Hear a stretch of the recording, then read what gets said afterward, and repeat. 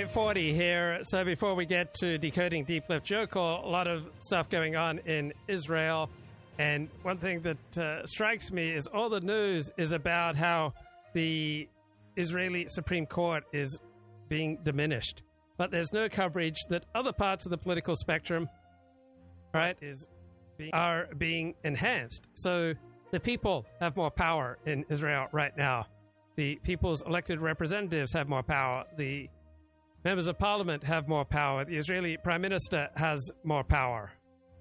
Right? So the media tends to talk about rights as though you can expand or reduce rights for a certain group without then affecting other rights. So in the United States, we've had a massive increase in rights for minorities with a complete decrease in rights for the majority, including rights to freedom of association, rights to private property, right? And so at some point, ever-expanding rights for minorities is going to draw about a very substantial backlash from the majority. So in India, they finally have, over the past 10 years under Modi, they have a government on the side of the majority of the population. And Israel is moving towards a government that is solidly on the side of the majority of the population. So Israel's Supreme Court and Israel's judicial system is largely unattached from Israel's political system. So it's not like the United States, where I am not for decreasing the power of the judicial system. I'm not for decreasing the power of the U.S. Supreme Court.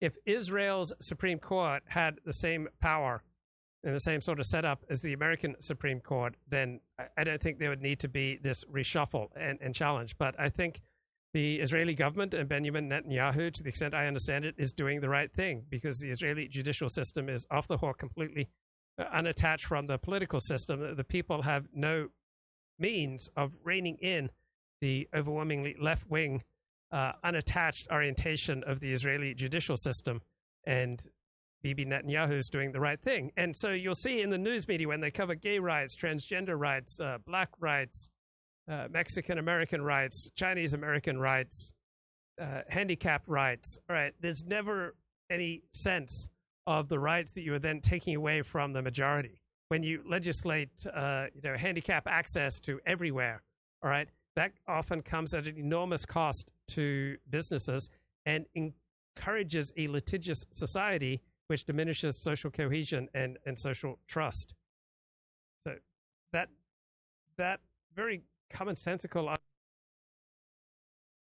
Times or any elite media, right? I really like Red Bar's commonsensical approach to the song "Try That in a Small Town." Trash military guys. You know, they're all like so serious that their brother died in the war. They're also serious that the flag. They're also serious about the police. And this one's called "Try That in a Small Town," which, wait till you see, this guy, Jason Aldean. Is he a popular figure? Yes. This is very Jelly Roll. Okay, everybody's like Jelly Roll now, where it's almost emo country somberism, right? Somberism is a good way to describe this type of music. So here's the clock tower, of course. And what small town do they want me to come try this in? Because I'm willing to. Here, wait till the lyric hits. Woo! This is lit, Jules. What are you talking about? Oh, never mind. It's somber. Oh, yeah, I remember this from this morning. Yeah, try that in a small town. Listen to this. Oh! So, yeah, I love the Molotov cocktail there. Molotov? Is that a PRS guitar? I'm not into those. Is PRS American? I don't know. Or is it a Japanese guitar? It better be. I don't like these PRS. I mean, I'd be a little bit scared, a little bit filled with trepidation to have, Red Bar tear through my pretentiousness, but it would be really good for me. Like, every live streamer deserves a Red Bar style critique to bring him back into reality. Look at that. See this? This top? That's called a guitar. The official term for this is the top. Looks like a fucking Chinese top to me. I don't like that. That's very Chinese. This is a knockoff, too. Hey, and these should all be straight. If I know anything about guitars, all these pegs should be perfectly straight, otherwise you're out of tune. All right, here he is, wearing a hat and a collared shirt. You can't do it. I hope everybody knows that. That's not a good look. But I'm not here to make fun of this song. I ain't no lib. I'm here because I have a more ferocious take on this whole thing. And this is a pussy take to me. I hope people know that. Here it is. Try to spell out. Let's see what they say. Sucker punch somebody on the sidewalk. Carjacking old lady at a red light. Pull a gun on the owner of a liquor store. News footage. Like the fool if you like. That was you. Spit in his face. Stomp on the flag and light it up. Love that. Yeah, you think it's tough. You think you're tough? We'll try that in a small town. See how far you make We would demolish you, nigga. Try. Okay, yeah, so get 8,000 blacks from Chicago and bring them to your town. We will win.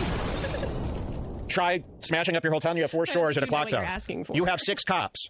You want me to bring the whole riot from Chicago to your place? I'll bring them. And we'll try it and we'll win. It'll be 6 of you. Oh, no. And what do you think? We're not armed? This is a I don't understand. You don't want that to happen to your town. Your town will be over. You'll have to start a new town. down the road.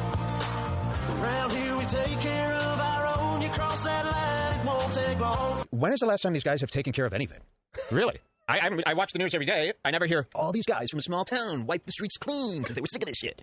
You're too scared. You don't have the money to fire a bullet. Also, there's not really very many small town vibes in this video. I live in a small town. I live in a small town. I'm trying it right now.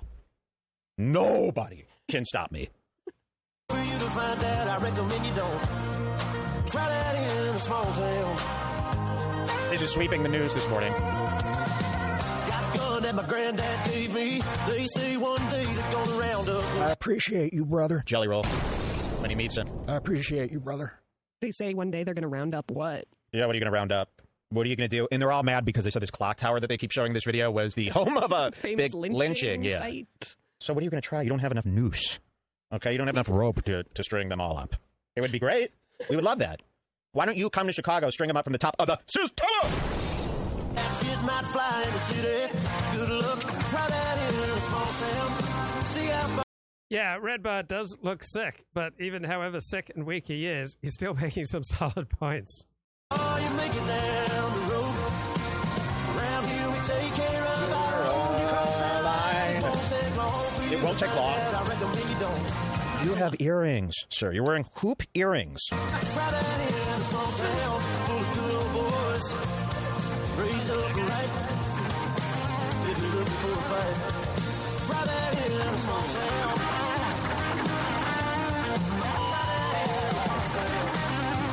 Fireworks. Right, so it's easy to get an inflated sense of how powerful you are.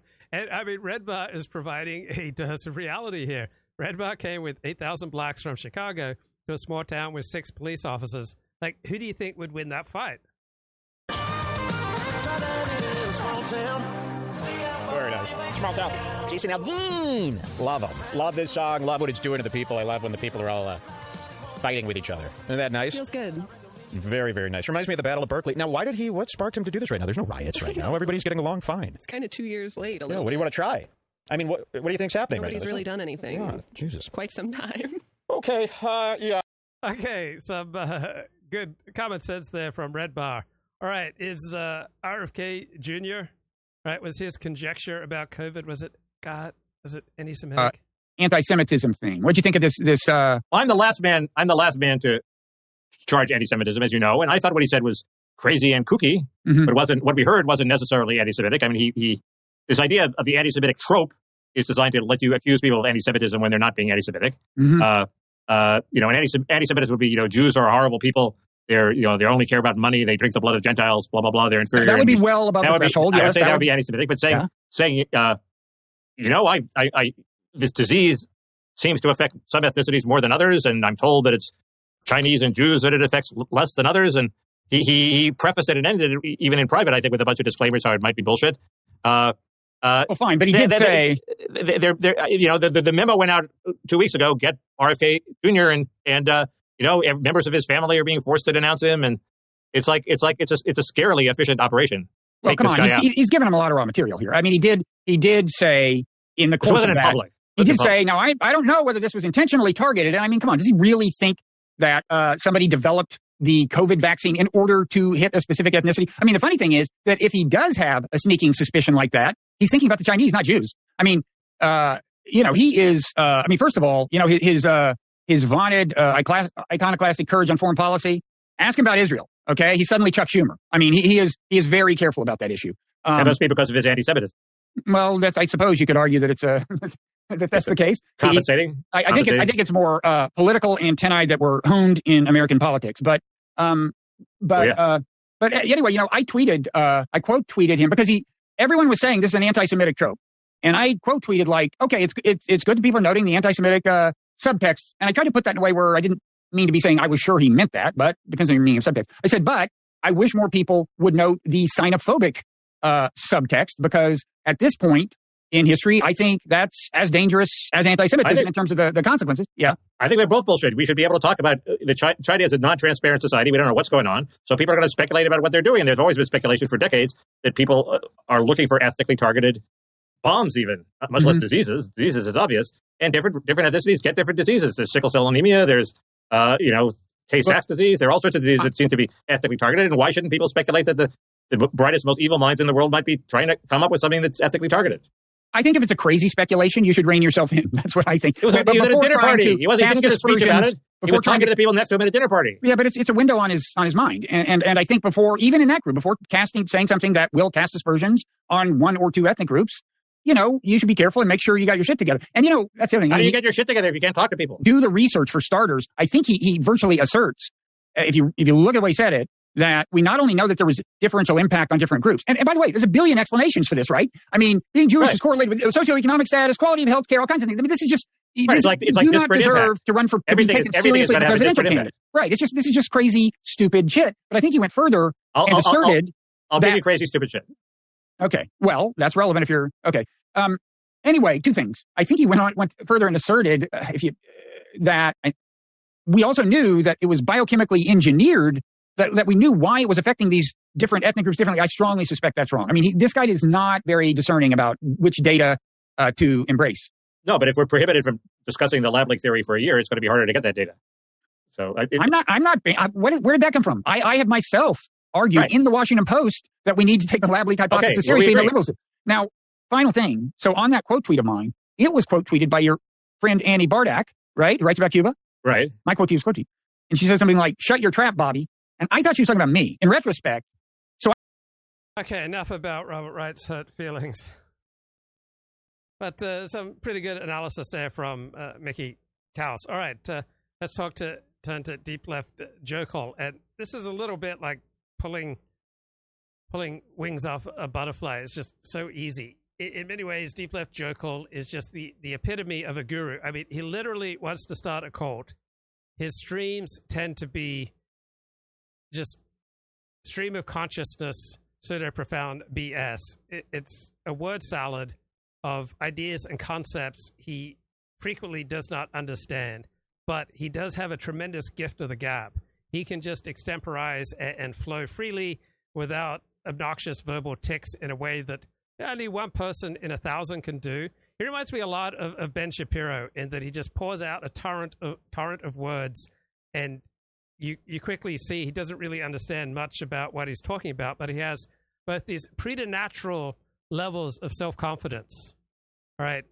He has unbelievable levels of self-confidence at the same time combined, and this is so typical with gurus, of this kind of wounded bird attitude. I need you to look after me. I need you to protect me. I need you to host me. I need you to just take care of me.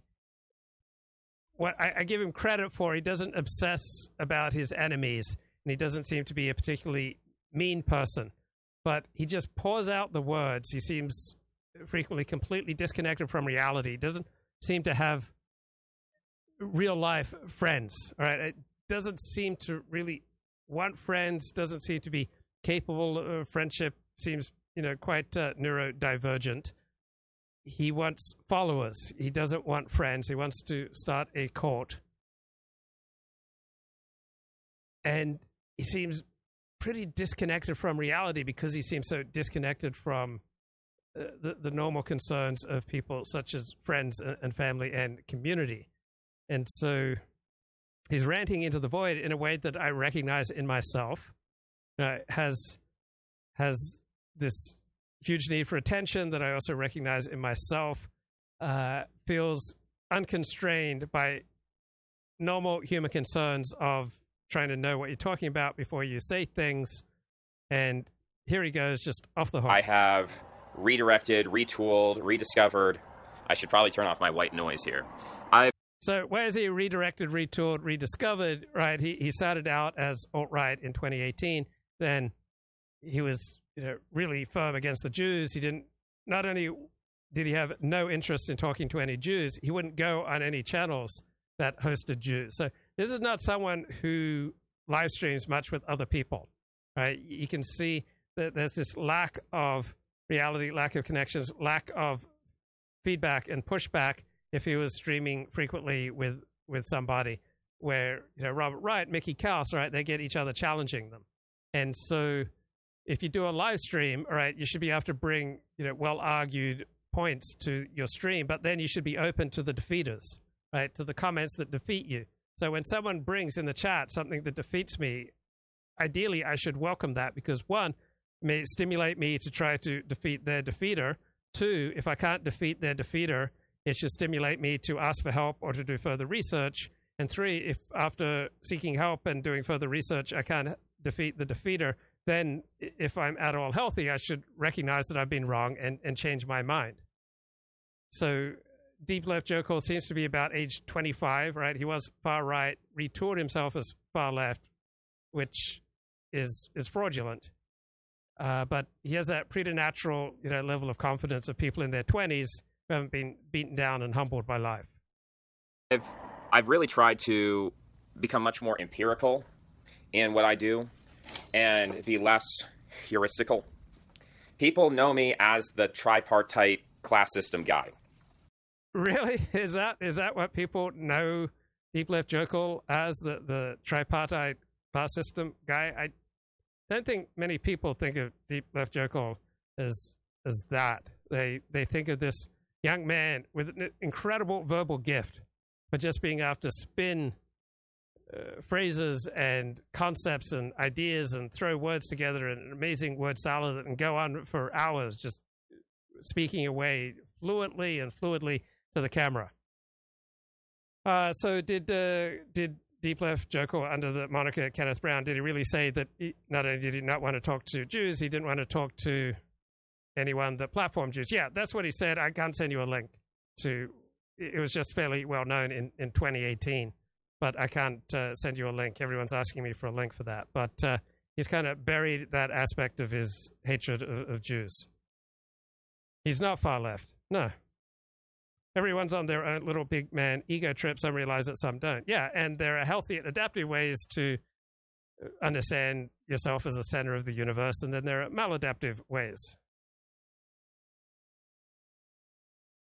That, I think, is the point that I've hammered the most thoroughly and simply communicated to people is there are these three classes, the merchant, the priest, the warrior. And I view their relationship through... So you notice with young people that they seize on a handful of ideas and just pursue them to absurd lengths. And this is characteristic that you see with Kenneth Brown. He discovers a few ideas and then just privileges them over all others and pursues them to absurd lengths. So it lacks the sense of proportion that comes with growing older, having a family, having friends, living life in a community. Economic terms, materialist terms. I get called a Marxist for this because I'm creating this historical materialism. But the problem with Marxism is that Marxism is a moralization. It's a teleology of deontological, proletarian. So this guy is genuinely highly intelligent. He is genuinely learned. He does bring genuine gifts to the table. And that's a decent, there's something to that critique he just offered of Marxism. He's not an idiot, and he's not a mean, cruel guy just hell-bent on hurting his enemies. So he is in many ways superior to most gurus. Very good, victims are good, poor people are good, workers are good, labor has inherent value, which we know from Sisyphus is not true. But Marxism axiomatically asserts this religious dogma that, if a bunch of slaves labor away at the pyramids or whatever, that this is an evil system, whereas a system where the slaves are in control and determine everything, that's a good system. Marxism has this fundamentally democratic quality, even if it ends up being autocracy or a dictatorship. The religion of Marxism ostensibly says all power to the slaves, all power to the workers, and the manual laborers, and so on. And I don't think that gives us an accurate picture of how the world works. I don't think that's a scientific view of the world. I mean, they claim to be scientific, but I don't think that is scientific. I think we have to completely divorce ourselves from wishful thinking if we want to correctly see the world. So I don't ascribe to that. The other thing. So can you divorce yourself from wishful thinking if you don't have friends, right? If you don't have family, if you're not part of a community? I don't think you can just divorce yourself from wishful thinking by power of the will. So Kenneth Brown is a much bigger believer in the power of reason than I am. To me, reason is a very weak instrument compared to the power of genes and the power of imprinting that you receive in childhood. Thing that I think people associate with me is this concept of the deep left, which I purposefully chose that concept when I first came upon it. In 2017 is when I started using the term deep right and deep left. And I came upon that concept because I was trying to understand, why is art left-wing? And, you know, some people can agree or disagree with that assessment, but I just looked around and I said, why is all art left-wing? And I came to this conclusion that there was some kind of deep metaphysical underpinning that made something left-wing or right-wing. Now, I'm not going to get into all of that art criticism that is out there that could be rehashed and refurbished, but I've made a lot of videos on that. And over time, I guess I would say, you know, one of the ways, there's many ways you can split left versus right, but one of the ways is you can say that the left is eros and the right is thanatos from Freud. So eros is the attractive element. Thanatos is the deathly element. So eros would be... Yeah, that's just word salad. I don't think there's any value add there. Marxism, where we've decided for the first time in history that we're okay with having 10, 20, 30, 40, 50% of our population retired in nursing homes receiving Medicare, Medicaid, which accounts for 90%. Well, it's not like we've decided that we're okay with that. That is the reality for many countries. And then he just makes up statistics. He just makes a whole lot of stuff up. Now he's going to say that taking care of people in the last 6 months of life counts for 90% of our healthcare spending or our Medicare spending. Simply not true. So on average, medical care costs about $80,000 for the last 6 months of life, which is substantial, but nowhere near the number that he just throws out. Percent of all medical expenses are in the last, year of life, or even right, saying 90% of all medical expenses are in the last year of life. He's shameless at just making up statistics. Marxism, where we've decided for the first time in history that we're okay with having 10, 20, 30, 40, 50% of our population retired in nursing homes receiving Medicare, Medicaid, which accounts for 90% of all medical expenses are in the last. So look at the absolute confidence in which he pronounces something that is just completely bogus. Year of life, or even 6 months of life, is the 90% of medical expenses. And we're okay with spending, 30% of GDP, 40%, 50% of GDP on the last 6 months of people's lives. Right. That's absolute nonsense that we spend 30, 40, 50% of GDP on the last 6 months of people's lives. We may be spending like 1% of GDP on the last 6 months of people's lives. So he's wrong by a factor of 30, 40, 50. I don't think that's sustainable. I think this is kind of empty moralization that in the past, if you had a tribe, it's not to say that people didn't respect their elders and try to heal their elders and try to take care of their sick elders. Yeah, so he's right that it's not sustainable, even though it's 1% of GDP. So there's going to have to be some reconfiguring of the system. But he looks forward to some cataclysmic, eschatological end times where him and his followers will then take power. He reminds me very much of like a young David Koresh, right? He has that charm, that pseudo profundity. Like it sounds very profound when he makes these sweeping declarations and pronouncements. But if you think of a tribal economy in caloric terms, each man has approximately 2,000 calories that he can burn a day on average, because that's how many he's taking in on average. So with 2,000 calories a day, you have to say what percentage of that goes toward sleeping, what percentage of that goes. Okay, so he doesn't really know what he's talking about. That'd probably be closer to 2,500 to 3,000 calories a day for men. So let's get a little bit more insight into how gurus work and why people like Kenneth Brown are very different from public intellectuals. This is Decoding the Gurus. Chris Kavanaugh here speaking with Matthew Brown. Where they reference a particular expertise, it is usually used as simply the justification that allows them to go like spread their ideas. So Kenneth Brown doesn't have any particular accomplishments or expertise, and neither do I. So that doesn't mean that Ken shouldn't speak or I shouldn't speak. But substantial figures in public discourse, public intellectuals, usually coming from a background of substantial accomplishment. Ideas widely. So they're not constrained in the way that most public intellectuals are by saying, well, I don't know enough to comment about that, right? Yeah, that's right. They don't stand on the shoulders of giants. They are the giants. Exactly. Yeah. Right. So that's the vibe that Kenneth Brown puts out. It's not that he's standing on the shoulders of giants. He is the giant. Right. And this is what you get from gurus from Jordan Peterson to Bronze Age Pervert to Dennis Prager to Ben Shapiro. We are the giants.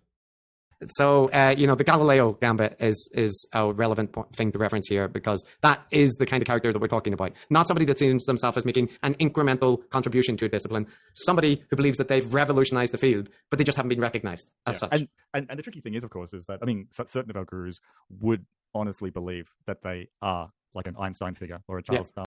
Yeah, so the Galileo fallacy, right? This is the claim that an idea that is forbidden, prosecuted, detested, or mocked, or if you get suspended, say, from social media for articulating it, then that idea must be true. So Dennis Prager makes this argument.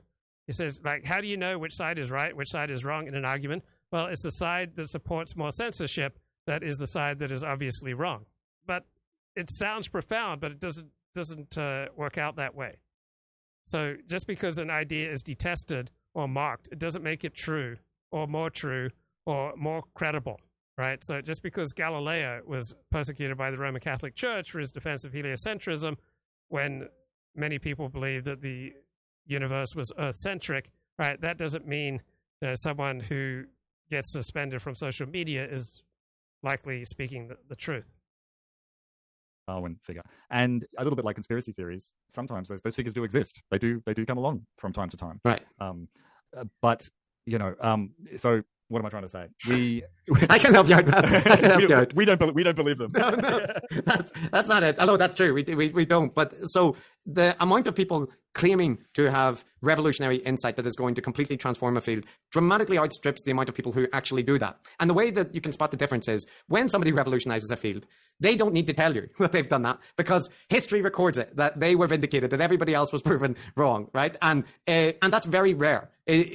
So, yeah, it's usually distasteful when people exaggerate their accomplishments, right? You really accomplish something great, then let other people praise you.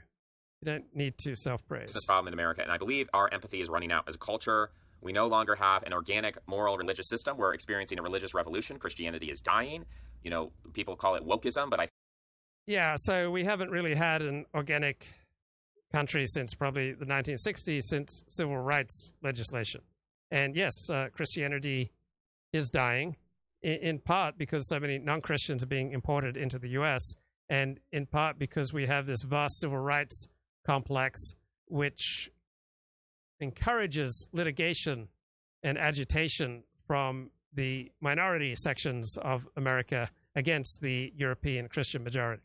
I think wokeism is not a stable religion. I don't think wokeism is going to last for 1,000 years. I think wokeism is here today, gone tomorrow. But ultimately, we're going to have to go through that. That's going to be part of the transformation. But I think you're going to see a point with wokeism where these people value, I don't know, it's a very volatile situation. So you compare what is politically correct today to what. So there is one part of wokeism which I see extending for decades, even centuries, and that is the desire of those holding to courtier morality, to the elite morality that we should be very careful of everything that we say and do, how it might affect anyone who encounters us or encounters our words, that we should constantly calibrate everything we're saying, that we should speak in the carefully edited fashion that these two academics, Chris Kavanaugh and Matthew Brown, speak.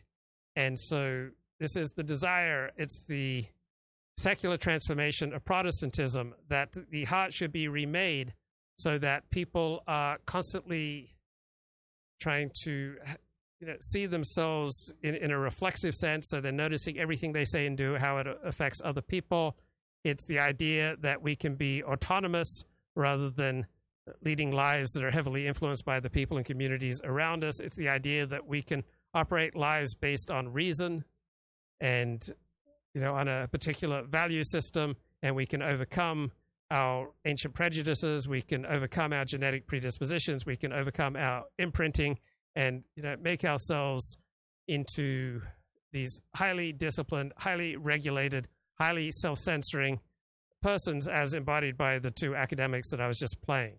And this predisposition leads people who hold this as the ideal to then want to badger, bully, and educate everyone else who doesn't hold to that ideal. So that desire to litigate, to educate, to bully, to change people, to refine them, to make them more self-disciplined, more refined, more careful with everything they say and do, that impulse is not going to go away for many, many decades. What was politically correct 10 years ago, and it's extremely different. I mean, culture and religion are changing at a very fast pace.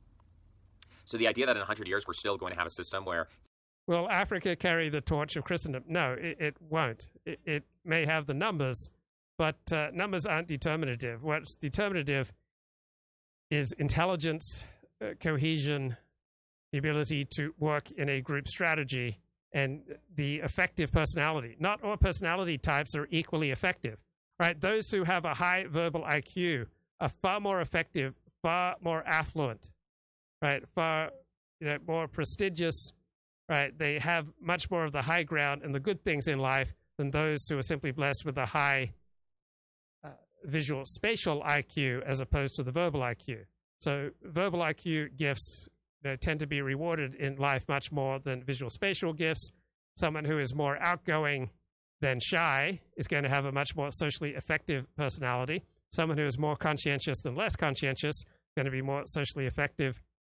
Someone who's more open to new experiences rather than closed to new experiences is going to be more open. Someone who's somewhat to largely agreeable with others will, generally speaking, be much more effective in life. So more outgoing than introverted, more conscientious than lacking conscientiousness. Someone who's lower in neuroticism will be much more effective in life than someone who's higher in neuroticism. So IQ is a huge part of success in life, but that's primarily verbal IQ, not visual spatial IQ. Also, there are much more effective personality traits than other personality traits. The ability to work and get along with others, all right, group strategies usually outcompete individual strategies. 50% of GDP is spent, keeping the elderly alive for no reason other than to be nice. I don't think that's how history works. I think history is cruel and responds to material incentives, and that people, ultimately, if you have an unsustainable system, there are barbarians at the gates who will smash that system. So I think that every elderly person who is not rich, who is not able to privately pay for their own care outside of Medicare and Medicaid, which most elderly people are utilizing, and eventually they run out of money. Even if you are a millionaire, you can easily spend millions of dollars in medical expenses and then have to go on Medicare. So my prediction is in 100 years, all these people will go the way of the Sam Hyde TED Talk. And well, everyone in the United States as a citizen does go on Medicare at age 65. Now, you can spend above and beyond. I don't think we're quite headed for the cataclysm that Ken Brown talks about, but we're headed for about 25% of what he's talking about here. They're just going to not receive care. And if you don't receive care, you die. That's just as simple as it is. Okay, the primary factor that determines whether you live and die is rarely medical care, right? Medical care accounts for perhaps 6 months of average Western life expectancy, right? Your genetics, your lifestyle, which comes from your genetics, the number of friends and family that you're close to, all right, these things are far more influential, generally speaking, than medical care for most people most of the time. Cruel, that's immoral. It's, you can hate on me. You can say I'm a grandpa hater, I'm a grandma hater, and I want people to die. But the truth is that people die. And we've reached a point in our culture where we no longer accept that. We're against the death penalty. We're against any form of death. Even abortion seems to be losing. That's not... Really? We've just reached a point in our culture where we don't accept death? There's still a substantial portion of the population that's very pro-death penalty. Not entirely, but individuals, the difference with abortion is that individuals are sacrificing future generations for the sake of vampirically maintaining themselves. And that's all it is. It's vampirism run wild. Everyone wants to be a vampire. Everyone wants to destroy the future for the sake of the present. Really? Everyone wants to be a vampire? Everyone wants to destroy the future for the sake of the present. This is just word salad. It's just pseudo-profound BS. It's just absolute nonsense. But it sounds profound. Unsustainable, in my opinion. And eventually, if you want to get care, emergency care, you're going to have to show proof of insurance. And if you don't have it, they will let you die. They will provide minimal care. They might give you drugs. They might give you heroin, essentially opioids. All these opioids on the market are just, heroin light, basically. So he's going to wonder here why his audience isn't doing better in life. And he's probably wondering, why aren't I doing better in life? I'm so smart. I'm so gifted. I'm so talented. Why haven't I been accorded the recognition, the status that I deserve? I deserve my own cult. I deserve to be worshipped like a god, a.k.a. Bronze Age pervert, right? I deserve to be at least as influential as David Koresh. What the heck, guys? What the heck? All these people dying to opioid overdoses, that might be what they do. So these are my predictions for the future. These are harsh, but I think they're, as much as they're pessimistic, they're also realistic. And we have to prepare for that. So, my idea is that people should get together and gain competence. And one of the things that I've really focused on the last 2 years is looking at, okay, I have this intelligent, smart. So, yeah, in some ways, gaining confidence is a good thing, but in plenty of ways, gaining confidence is a bad thing. Ken Brown would probably be better off. No, he would definitely be better off with less confidence. And I think people like Ken Brown and myself, we would probably turn into monsters if we had any level of success, right? It's probably very good for us and very good for the world that we toil in obscurity, because, give us any success, and I'm not sure it'd be good for us. Small audience. And my question is, why aren't we all doing crazy, fantastic things? Why aren't we all being, amazing and starting businesses? Because anyone who's doing fantastic things or on the verge of doing fantastic things is not watching Ken Brown. Right? Ken Brown provides a certain type of solace for people who are losing at life. And he can spin elaborate reasons for why they're losing at life and why it's not their fault. And starting cults and starting colleges and just doing crazy things, because we know he literally wants to start a cult. This is his mission. I mean, this is a future David Koresh. This is a future Jim Jones. That the way things are done maybe isn't sufficient, or if it is being done well by someone, we should join up. If there is a great college, we should be going to that great college. We should be pooling our money. We should be helping each other. We should be, if there's a business opportunity, let's start businesses. Let's buy land. Can you imagine going into business with a Ken Brown devotee? Can you imagine starting a business with someone who is a big fan of this guy and tunes into all his videos? I mean, this is going to be an antisocial group of people who are overwhelmingly failing at life. I just can't imagine them building anything substantial together. Christianity includes Kim Kardashian or whoever, Bianchi Ventori, or whoever his new wife is, and all of that ridiculousness, then it's a totally wasted critique. There's no point in making the critique if your positive vision is totally hypocritical in House of Cards. Now, there are these Nietzscheans out there who, those damn Bronze Age pervert followers. It's a kind of it's not necessarily an institutional thing like you could point to Christianity and say this is a collective group of people who all believe in Christ. But there are these Nietzscheans, amoralists, who basically try to do away with the hypocrisy of Christianity. And so instead of saying we're going to pretend to be Christians, we're going to be trad cats, we're going to be these ridiculous parodies of our grandparents. I mean, can you imagine what a village filled with Bronze Age pervert devotees would be like? Or a village filled with Nick Fuentes fans? Or a village filled with Richard Spencer fans? I don't think it'd be a happy, harmonious, prosperous place. We are instead going to accept that this is a time of degradation and degeneration and destruction. And yeah, this is a time with some degradation and degeneration and destruction, and a time of the opposite of all that, of elevation, nobility, and growth. Right? There's never been a time that's only degenerate and disgusting and going downhill. Right? There are plenty of positive trends in the world today. There are plenty of negative ones, but to really get his cult going, you can see he's yearning for the apocalypse. He's yearning for the total destruction of the current system. Yeah, millions of people will die, but then there's a chance that I might become emperor. Civilizational collapse, and it's the Bronze Age collapse, and we should become the new barbarians. So there have been Nietzscheans. Right. I mean, that's pretty funny and pretty accurate. Who have been saying this for quite a while. Going back to Nietzsche himself, Ragnar Redbeard, Spengler, of course, following Nietzsche. You had these movements in Europe that were pointing toward this civilizational degeneration, this over-civilization, or what Kaczynski calls over-socialization. We're saying, we need to become Ubermensch, we need to transcend, we need to have a transvaluation of values, a new religion, get away from... So I'm highly skeptical of people who spin philosophical systems, such as myself, right, who aren't married or who aren't, strongly connected into a particular community, because it's just so easy to spin absolute nonsense when you're primarily living on your own and in your own head. And that's kind of what I sense from people like Nietzsche and from people like Ken Brown and people like Bronze Age Pervert. It is rare, and often when you look at the popularized version of the story, it's not as simple as presented. But if somebody is declaring themselves as a revolutionary figure, how is that different from waiting for Mashiach? So, in the Jewish tradition, as Judaism is practiced, I've never had a serious discussion with any Jew about when the Messiah will come. It's a teaching that's there in the tradition, but it really has almost no effect on people's lives except that God will bring paradise. So there's a joke, classic joke, that a man has a job sitting on the walls of the town waiting for the Messiah, looking for the Messiah, and the job doesn't pay much, but the good thing is that it's a job for life. And there's another Talmudic teaching that if you're sowing in your field and you hear that the Messiah has come, finish sowing, like finish doing your job, and then when you're all finished, go to the town and check out what people are saying.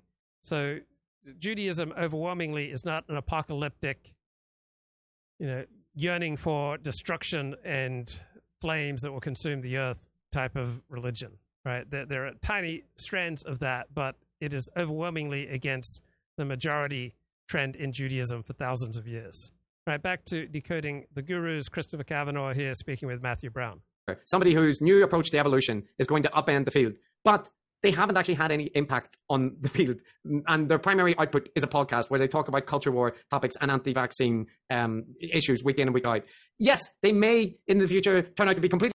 Yeah, if someone's primary output, if people's only intellectual output are long-form podcasts, it's probably not very serious. I mean, I devote hours a week to my blog, lookfor.net, like working on essays, reworking essays, going through the archives, cleaning them up, reworking, developing essays, and to whatever extent I'm able to bring some clarity to my live streams is because I spent so much time on my writing. Vindicated on the Bill and Ted future where there's statues of them as a great man. I'll put my money that is not what happens. And they enter the annals as a pundit, a guru, wannabe guru online that is not remembered in the annals of history except as notable conspiracy theorists or delusional gurus or that kind of thing. So, if you're a real revolutionary guru, you don't need to tell people that. Other people will introduce you as such. So I probably spent 50, 60 hours on one post, which I keep going back to, editing, improving. I've got a highlight section which I'll post in the chat right now. It's where I put my best work. But I've probably spent over 60 hours just on one blog post, decoding Dennis Prager, right? Just working through the work of Dennis Prager, comparing it with the Gurometer, compiling the most absurd things that he says and does, right? And I just keep coming back to it as I get new material or new ways of framing and phrasing things. Just one blog post, probably 50, 60 hours plus of work. Also, not all hours of the day count equally, all right? I do my best work, my sharpest, clearest thinking, I believe, between 3 a.m. and 6 a.m. And that's where I go into usually my writing. And then out of the writing, sometimes will come ideas for doing the videos. But I've got highlights, what I think my best blog posts, my rules for life, decoding Dennis Prager, Pittsburgh Jews praised for faith as they double down on left-wing activism, analyzing Prager's statement, the bigger the government, the smaller the citizen, news as a stress test, my first impressions of LA after 3 months down under, and working on revising, clarifying, editing, improving, adding more empirical evidence to my Dennis Prager online unofficial biography. Right, back to Decoding the Gurus. Okay. All right. So that's enough, I guess, summarizing overview stuff. Yeah. Let's get into the garometer itself. And we're going to talk about a few different things, the different facets of the garometer. And one thing to say at the beginning, I don't know how much time we'll have to actually talk about the interrelationships between these things, but what I'd just like to say to people is that they are there. These things tend to be correlated with each other. So what are the various parts of the garometer developed by these two center-left academics? So one is galaxy brainness. This is the word salad. People who present themselves as fonts of wisdom, like Kenneth Brown. He talks about all sorts of things that he doesn't know much about. And the gurus will often just link together completely disparate concepts. And I do that myself. So I have, all these tendencies towards being a guru. I hope I have some self-awareness. So gurus such as Kenneth Brown or Dennis Prager or Bronze Age Pervert, they present themselves as, polymathic geniuses who can offer novel insights with reference to many different fields. Now, Bronze Age Pervert, Constant Alamari is his real name. He is a genuine scholar. He is genuinely brilliant. Right? Neither Dennis Prager nor myself are scholars. Gurus will tend to exaggerate their accomplishments to a shameless degree. They'll confidently offer hot takes on all sorts of topics that they know nothing about, and that would apply to Kenneth Brown. That would often apply to me, to Dennis Prager, to Ben Shapiro. From the priest class, get away from this bureaucracy, which is parasitic and vampiric, and we need to do something new. Part of the reason, or the way that I view those people right now, is they're very dependent on anonymity. By its nature, anonymity allows for the jester or... Some people do have galaxy brains. All right. Yeah, there are some, and you can recognize them by they have genuine accomplishments in one field, and then when they develop insights into another field, they usually do it in some sort of collaboration with experts in that new field, and their insights are generally recognized by people who have expertise in the new field. So you can't just do a long-form podcast on disparate topics and be convinced that you're some kind of genius, right? People who do that, like me, right, be highly skeptical of them.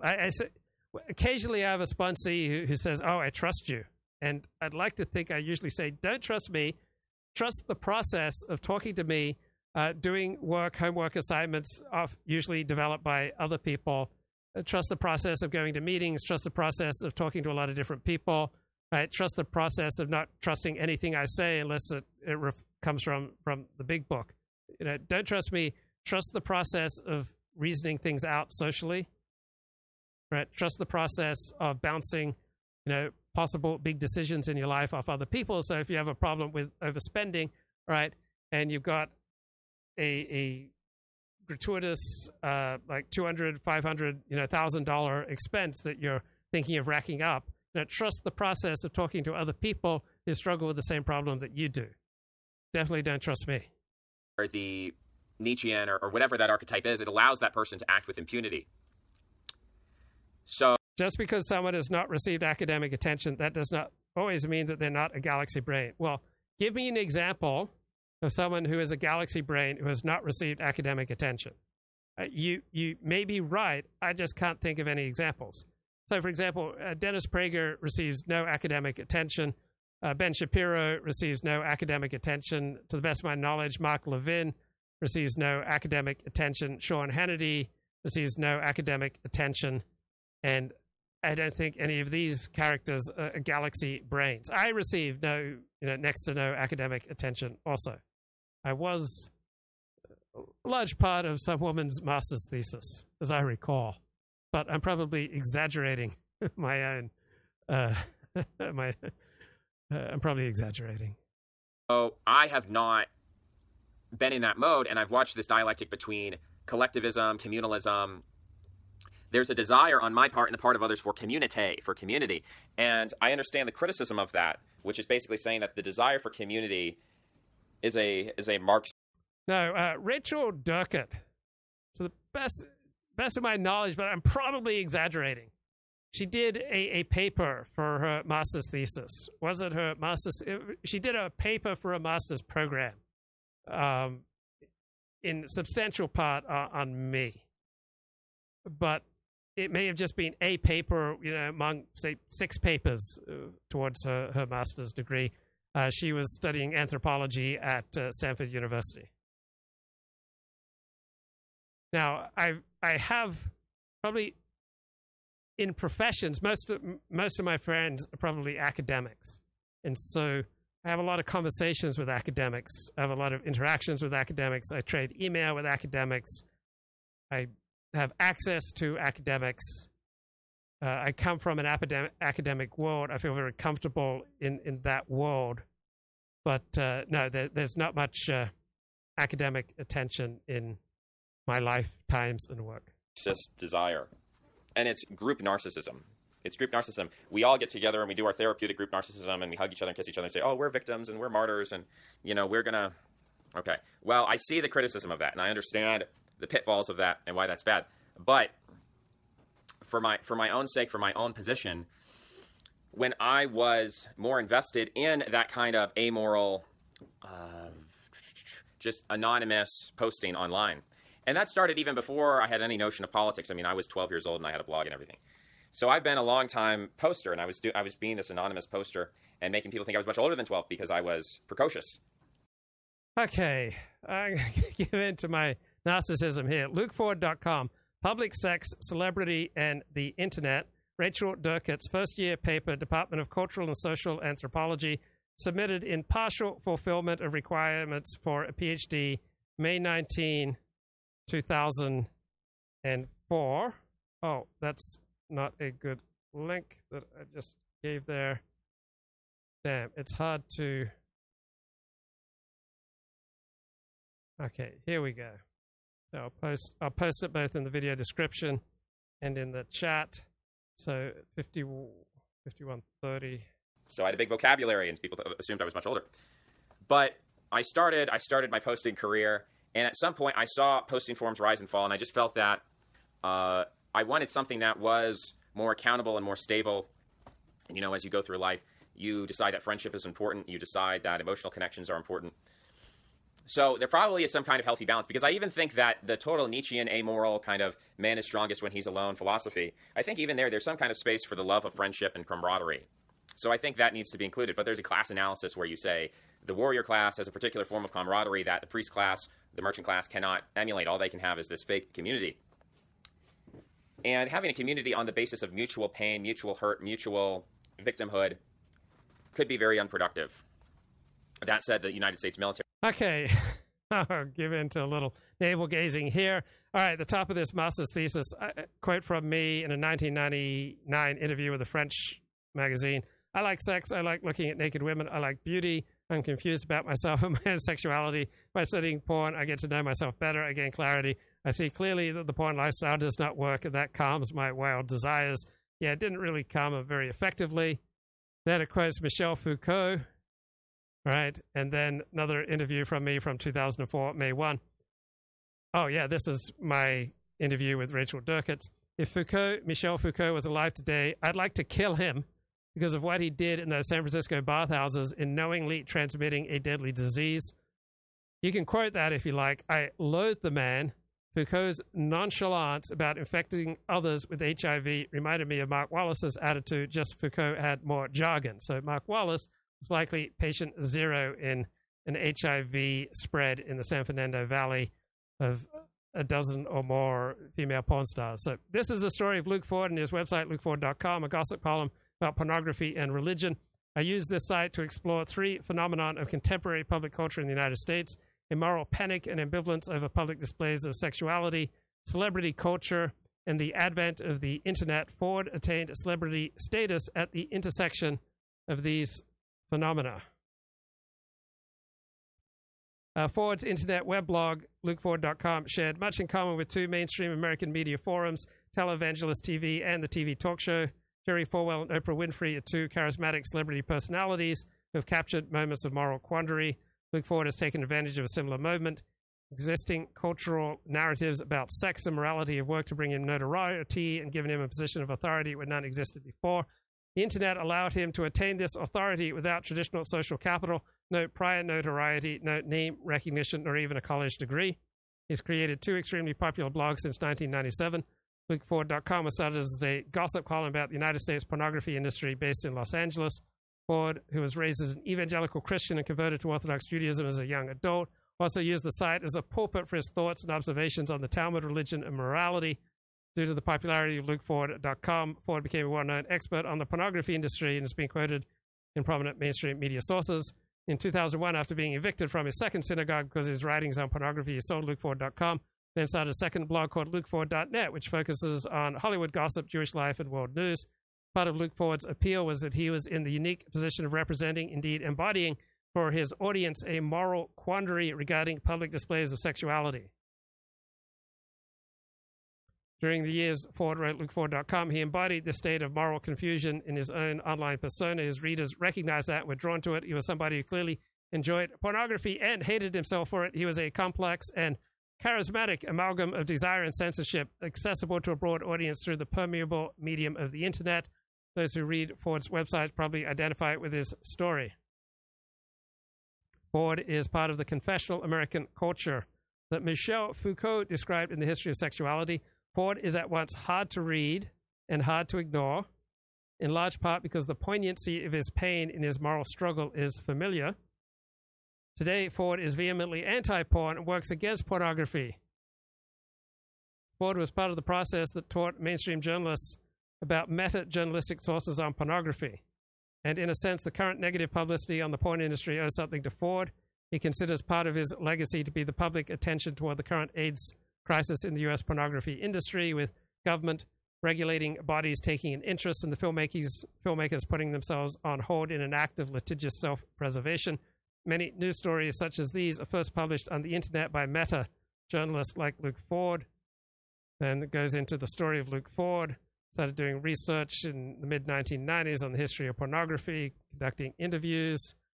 Started posting online on the news group RAIM, Rec Arts Movies Erotica, then started LukeFord.com. Prior to starting Luke Ford, Luke had little professional experience in journalism. Well, I had high school and college classes in journalism. I was the editor of my high school newspaper, had 2.5 years experience on my high school newspaper, a year experience as editor on my college newspaper. I worked at the Auburn Journal. I freelanced for the Sacramento Bee. I contributed news items and was paid for them to the Associated Press. I worked for K-High Cahill Radio throughout high school and for 2.5 years afterwards. I had about near 5 years experience at K-High Cahill News Radio, but I did never graduate from college. I have shared my voice with thousands of people. One might surmise that LukeFord.com became a popular website merely because it filled an existing structural hole in a system comprised of porn people. It was a strategic site where information could be exchanged among three groups that formed Ford's online audience. Ford has been compared to the blogger Matt Drudge.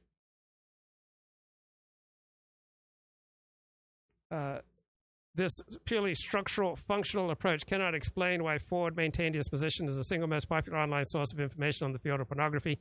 Even after numerous competing sites arose, it fails to explain why Ford's current blog, LukeFord.net, continues to attract approximately 20% of the audience that LukeFord.com had. It cannot explain why Luke was recently approached by a producer from the Showtime cable network who was interested in turning his life story into a TV movie. Fails to demonstrate why no other porn blogger has been solicited as an interpreter of the pornography industry for the mainstream media. Ford's audience was primed by a culture trained to assume seemingly intimate engagement with celebrities.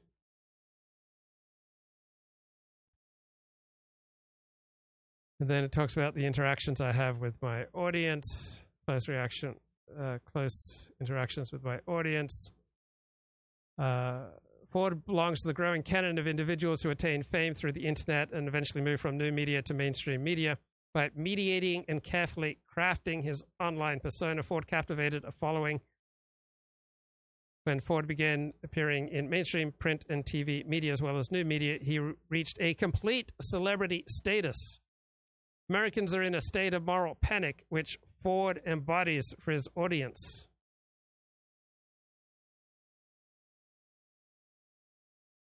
So, since posting to LukeFord.com, Ford has been beset with violent criticism and threats from people in the pornography industry. I asked Ford why the pornography industry is being so threatened by LukeFord.com. His opinion was the porn industry is more precarious than it is perceived as being, and that any media attention drawn to a health scandal, such as HIV spread, could lead to increased surveillance from the government and suspension of movie production. So the week after my interview with Ford, news of 2 new AIDS cases in the U.S. porn industry broke in the mainstream national and international news, provoking the Center on Disease Control to consider an investigation and voluntary cessation of filming by the porn industry for 2 months. This incident is ample evidence that when Ford began writing LukeFord.com in 1997, he presented a real danger to an industry with a tenuous legal position and a tenuous hold on its audience. Ford embodies this tenuousness and confusion in his writings. Ford had a moral message. Ford filled the space of both the purveyor of intimate information on celebrities and the moral leader, working through his perception of the moral panic from a religious perspective. He had a moral and religious mission for both his research and for his writings. He began his research into the porn industry with ambivalence. The more I learned of the industry, the more I grew to despise it, says Ford. He cultivated a personal vendetta against the industry, although he did not explicitly call upon his readers to take up arms, God forbid, against the pornography industry. His mission, based in religious belief, was to reveal the evils of the industry to his audience. As an Orthodox Jew, Ford can be placed in the same category of fundamentalists as evangelical Christians. All right, that's not my understanding of what I was doing. I did certainly have emotional detestation of the industry a substantial amount of the time, but I also really liked a lot of the people in it. They were frequently much more open, and in many ways they were more honest and more fun and more funny. There were many, wonderful parts of parts of the industry, many wonderful people that I met there and I genuinely enjoyed. Ford has borrowed from evangelical Christian strategies of discourse on his blogs. He continuously expresses and highlights his internal conflict. Are the media stars far too complacent towards the different powers? And I say in an interview in 1999, fame corrupts, power corrupts, money corrupts the human being, and consequently journalists corrupt easily unless he is grounded to eternal values of truth, ethics, decency, and God. Toward the end of his tenure at LukeFord.com, Ford moved in a highly morally conservative direction. When he was asked to appear by 60 Minutes as an expert on the porn industry, his intent was to expose the industry as base and vile. That's not my understanding of what I did.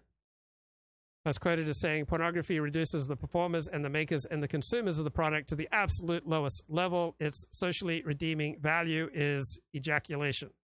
I think that's fair. Ford's audience existed in a state of moral panic.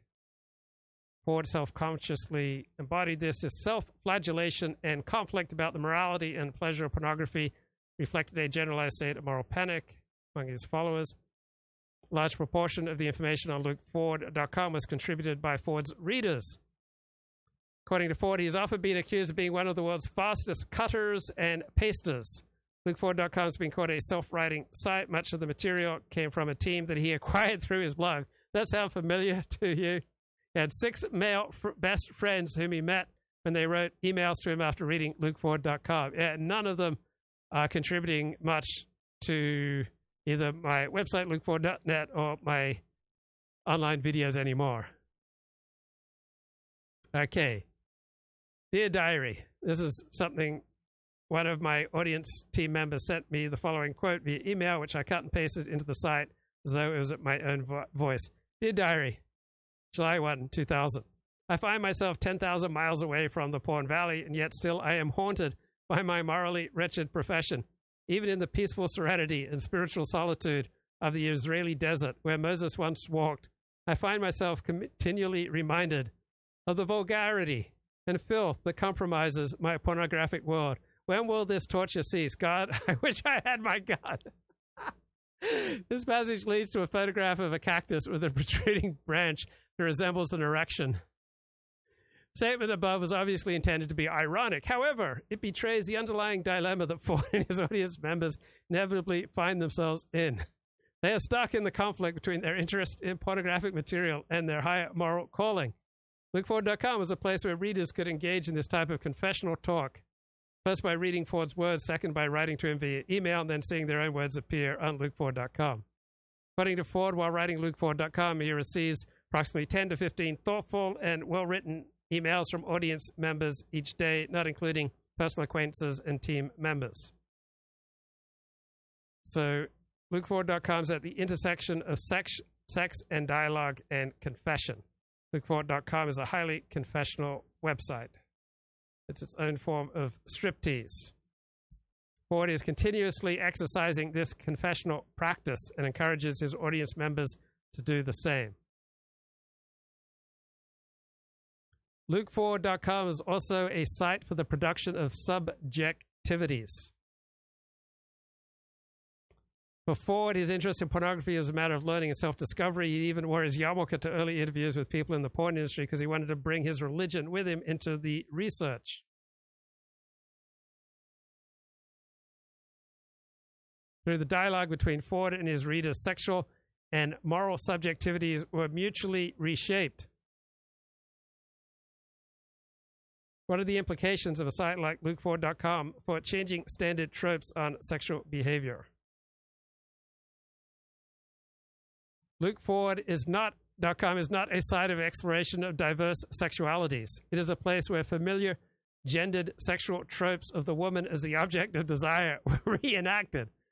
The main question in the context of LukeFord.com is the morality of watching and producing heteronormative pornography. However, through detailed interviews with female porn stars, Ford did give these women the opportunity to express themselves. But whether these women spoke from an empowered position varies from interview to interview. It is noteworthy they were always forced to speak through Luke Ford, the writer. So why does the sex talk on LukeFord.com take on a tone of irony, sarcasm, and vulgarity?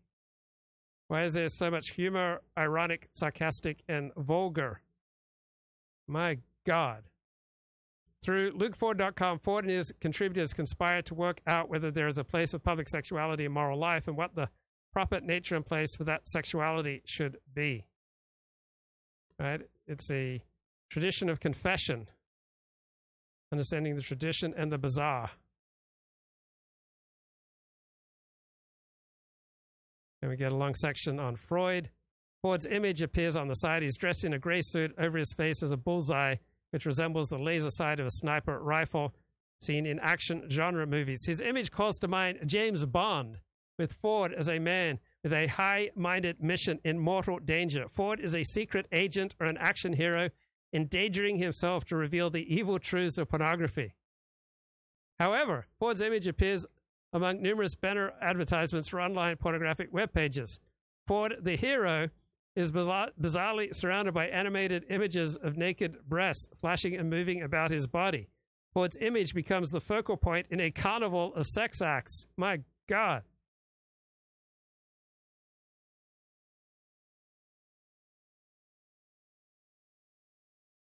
And then you get Walter Benjamin and theories about the internet. Richard Schickel's commentary. A voice like Ford's would be unable to write as they wished in any institutionalized setting.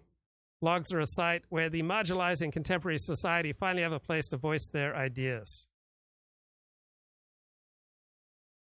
Definitions of social capital are now measured in the sheer amount of attention that any single person can draw. Ford emerged as an authority on pornography spontaneously. He did no market research. He used no publicity when he started LukeFord.com. Felt compelled to write the site because of the people he encountered.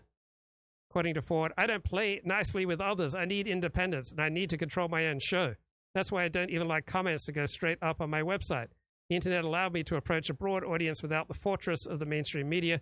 The internet allowed me to express myself unmediated by influences that would otherwise literally take what's unique about what I do away. I would go on a story for 20 pages on LukeFord.com. No editor would have allowed me to do that. I would get 900 words or 2,000 words. If I wanted to write about Judaism in the midst of an article on gangbangs, I could do it. So I think the internet was the key. The internet allowed Ford to escape the constraints of mainstream media and to cultivate a level of popularity that led him to be accepted and used by the mainstream media, even without pre-existing social capital. Various cults do use pain as part of their initiation rituals to create a sense of community, to create a sense of, look, I'm in the mirror. Okay, to create a sense of comradeship. So These are the kind of questions I'm struggling with as I've been traveling across the country trying to meet people, some success, some failure, but always trying to learn from it, trying to get better. I realize that I don't have the cult leader archetype or personality. That's not to say that I don't enjoy leadership in one capacity or another, but I've met people who truly, I was part of a group called Poetry Night, and for like 3 years, people would get together and they would sing and read poetry and perform. And getting together people like that, which was, I want to praise everyone in that group, but it was a very diverse group. Even getting people together like that, it requires a certain personality. And there were really 2 people who did the heavy lifting. There were 2 people who, out of the 40-some-odd people who ended up coming in at some point, and there were like 28 stable members at this point, there were really 2 people who were responsible for a majority of that recruitment. And they have the cult leader personality, and it's... Okay, you'd never guess who is backstage. Elliot Blatt, blessings to you. Elliot Blatt, blessings to you. Oh, blessings, bro. I thought you were winding down, but all right, yeah. No, bro, I'm just getting started. Okay. We've only just begun. We've only just begun. Sorry. Oh, so you're my boy, my homeboy, Ken. You're going out for my boy, bro. We're tight, We're peas in a pod. Oh, that's right. I forgot how bonded you guys are. Yeah. Yeah. Yeah, so I don't know. I'll just give you a few more insights into Ken, just, for what it's worth.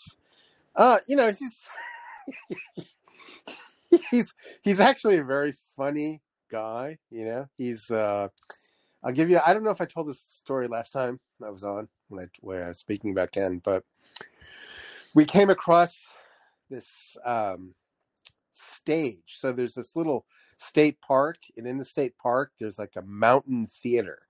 It's very cool. It's this theater with rock seating, sort of like a Roman Colosseum type of thing, or a Greek Colosseum. And there's a stage.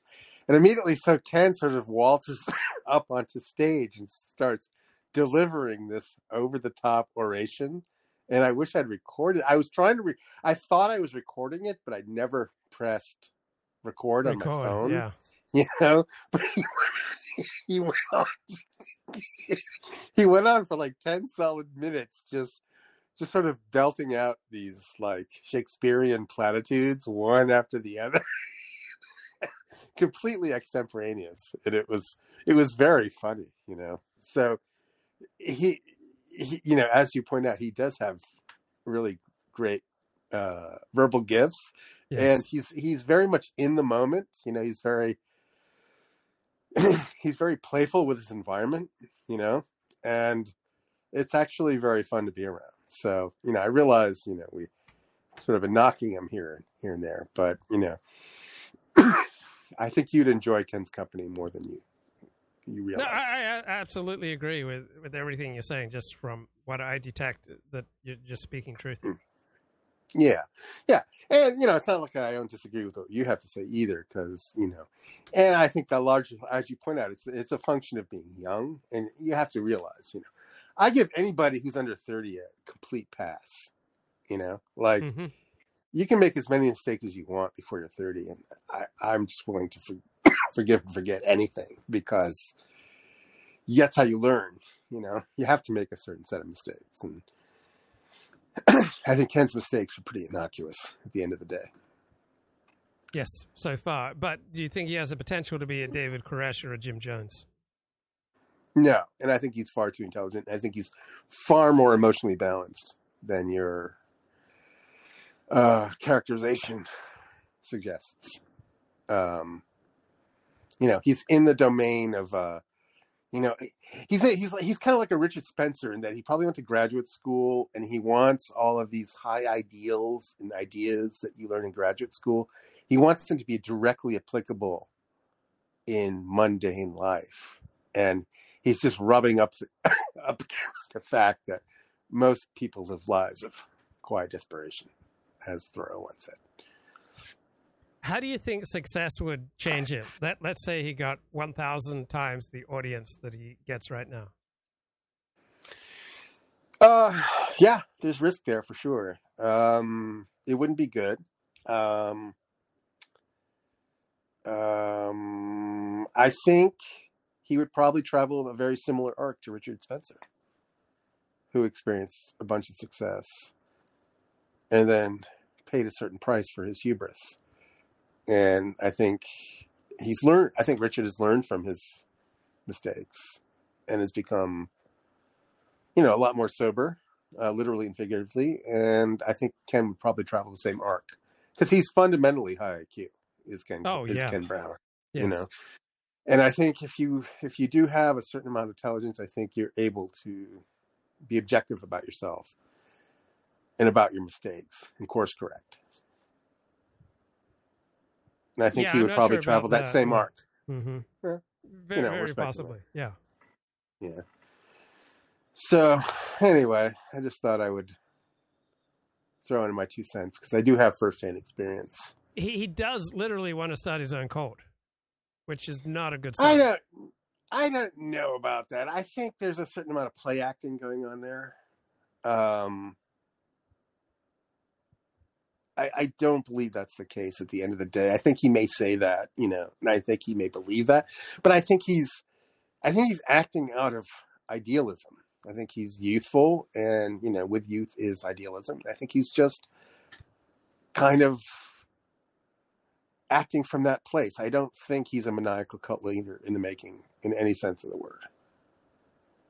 Do you think he's looking for friends, or do you think he's only looking for followers? I think he wants both, but I think he wants to live on his terms. He wants everything to be on his terms, for sure. He doesn't want... I don't know. He doesn't want to be challenged, or he doesn't want to be challenged too strongly. I mean, he definitely wants to be at the head of the line. He wants to be the alpha. And, he's probably in a position where he doesn't feel like he needs to compromise on that. So I don't know what his financial position is, but I doubt he needs to work. I don't think he's accountable to people in the way that people that have to work are accountable to other people. But again, like I said, he's so young. I think, I think he gets it. I'm prepared to give him a lot of latitude. Did he realize that you're Jewish or half Jewish? I don't know. And to tell you the truth, I thought he was at least half Jewish. Did he use any Jewish expressions? He didn't use Jewish expressions, but his gift of gab and his humor did remind me of Jewish gab and humor. And so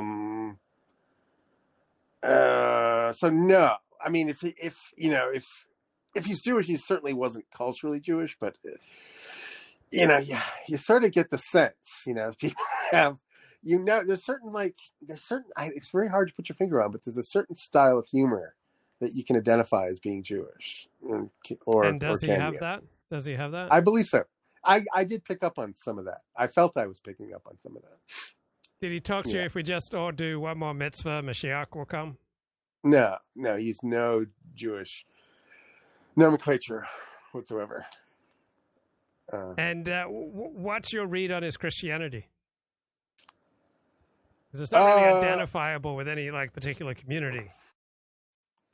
No, I think he's, he probably studied philosophy in college and probably did a lot of literature and probably took it really seriously in ways that a lot of people probably don't. So I think he's, I've had friends like this who read stuff and really really internalize and feel what they're reading. They sort of take it on. Do you know what I'm talking about? Yes. Someone that really if they don't have friends.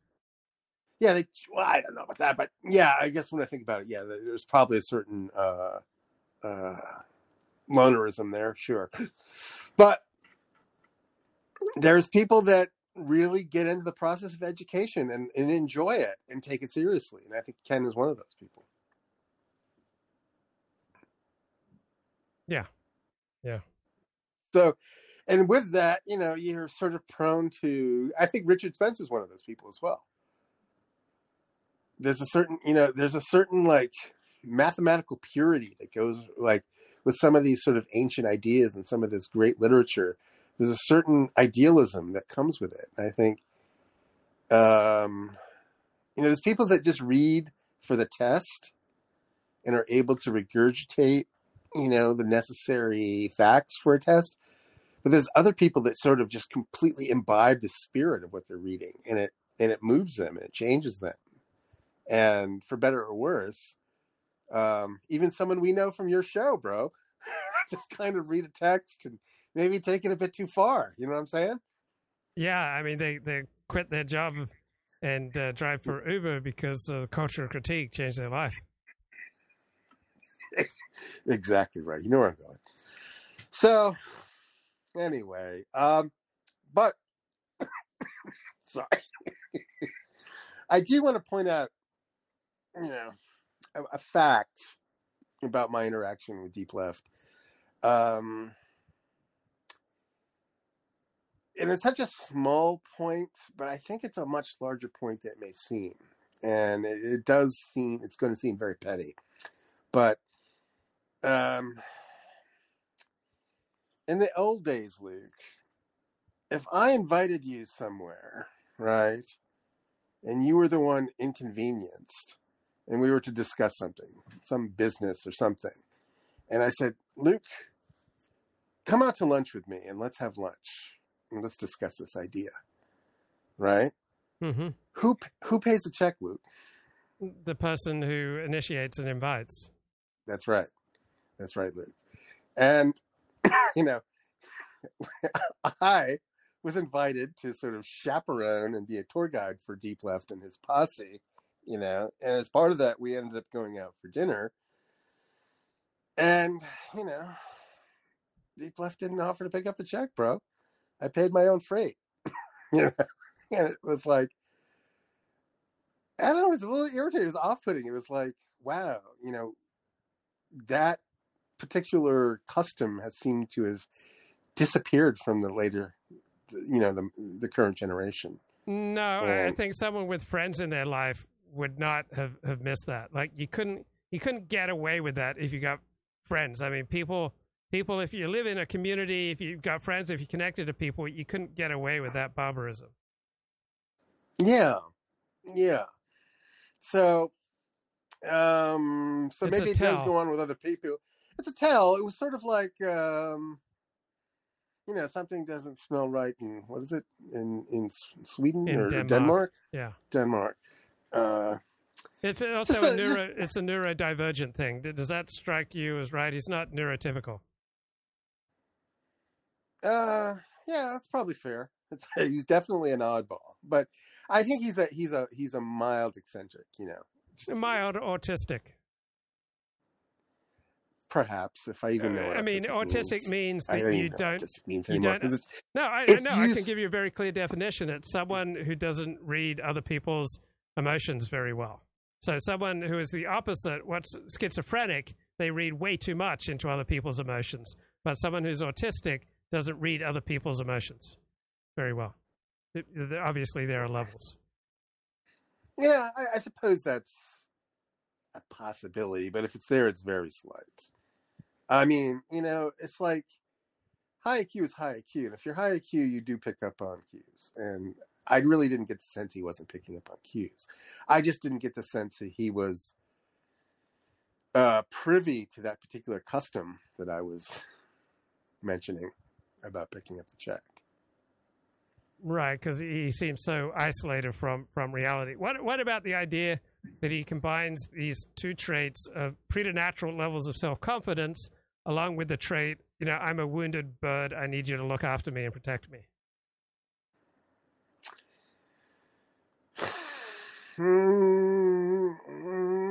Possibly, but I really didn't get that wounded bird energy. I got a very confident bird energy.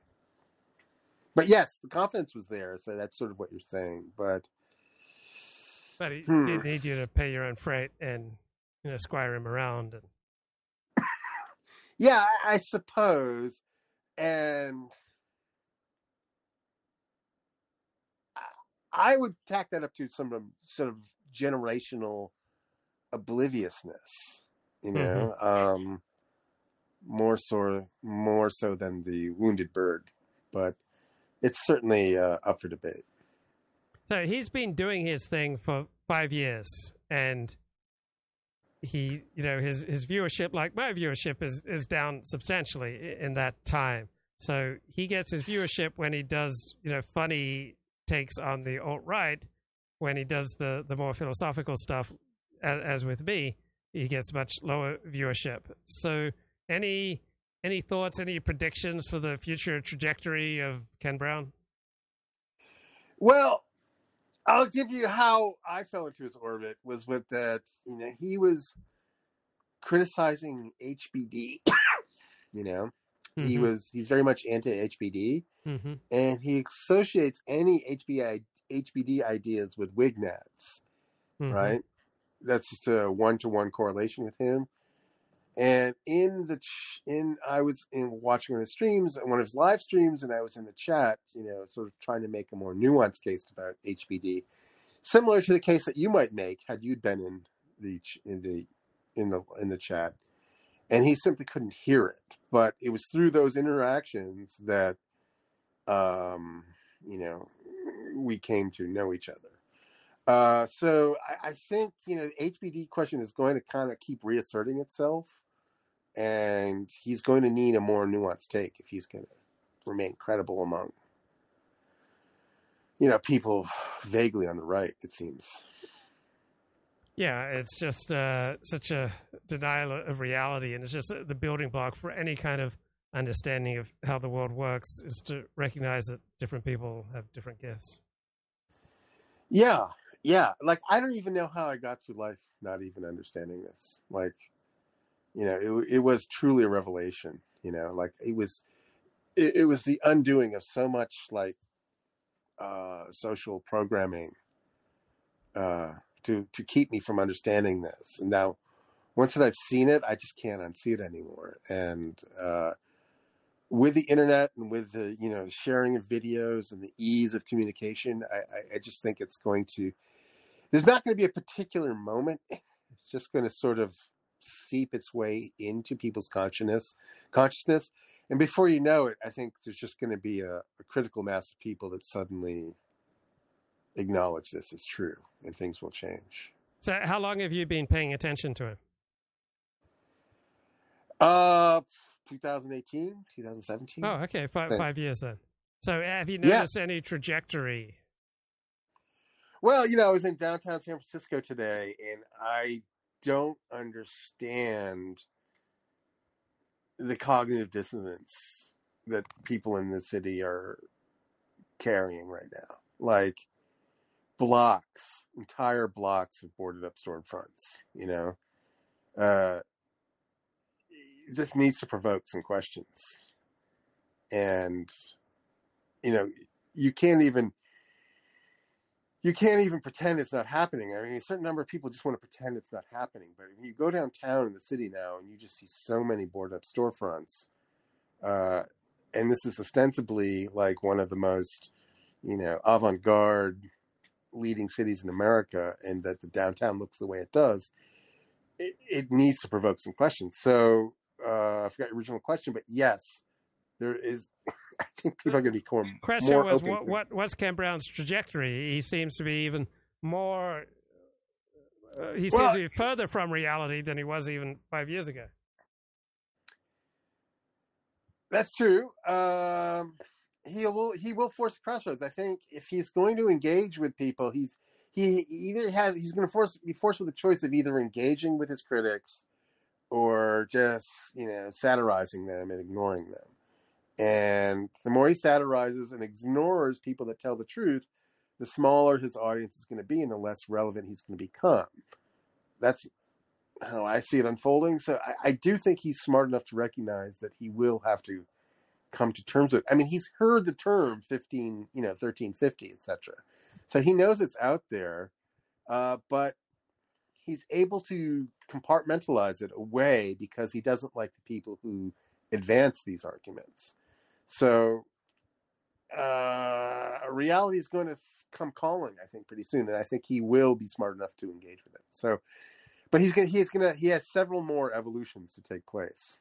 Yeah, he's at war with reality, not just on diversity, but also on nationalism, which is the most powerful political force in the world for 200 years. And he loathes nationalism, which is one of the most elemental and strong things that drives politics. True. And so the thing is like, so people that are in his fold are going to have to start confronting him. Mm-hmm. And to the extent that I'm in his fold, I mean, it would be hard for me to imagine that I'm not at least some. I don't think he can ignore me. I mean, of course he can ignore me, but I think it's difficult for him to ignore me because he has, for his having met me, he has to at least, give me the time of day if I make an argument around HBD. So, but yeah, his trajectory can go either way. But yeah, his reach does seem to be declining, if I can tell, by gauging from audience numbers. Now, he says that he deletes many of his videos because he thinks he can do it better. I'm skeptical of that. I think he doesn't want to stand behind things that he said.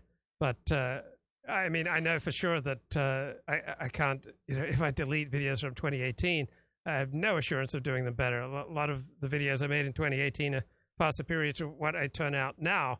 What do you think about his justification for deleting his videos? That I can do it better. Yeah, I realize. I mean, I think your analysis is correct. He doesn't feel like he can defend them, so he deletes them. I mean, that's the true answer. Sure, I agree with you. I mean, when a lot of live streamers, they do a live stream, they go on the attack against various people, then they delete the stream, and it just seems to me you should, attack people publicly. You should stand behind your words. Either leave the stream up, or you should publicly. Here's my clear. Rule. Yeah. After age 30, you have to leave your streams up. Yeah. But before age 30, I think you can have license to delete them. I think your worldview. I don't like this idea that you said something 4 years ago and that you need to be accountable to it for the rest of your life. I think there does need to be some statute of limitations on ideas. And if you change your mind, I feel like you're entitled to a fresh start. I don't think we can live like this if it's not a way to live, to be, held accountable for shit that I said when I was 18 years old. That's just not a fair way to conduct a society. Yeah. But there does come a day. If you do attack person, if you attack a person directly and then delete the stream, that is kind of a low blow. You need to either, make an apology or, provide context. Make amends. Yeah. Yeah, I think you're right there. Absolutely. But I think your worldview does, I think older people need to give younger people a much longer leash to allow them to sort themselves out. So 25 is the age when you can usually start to rent a car. That seems to be a pretty good dividing line. I think car rental companies know something about human nature.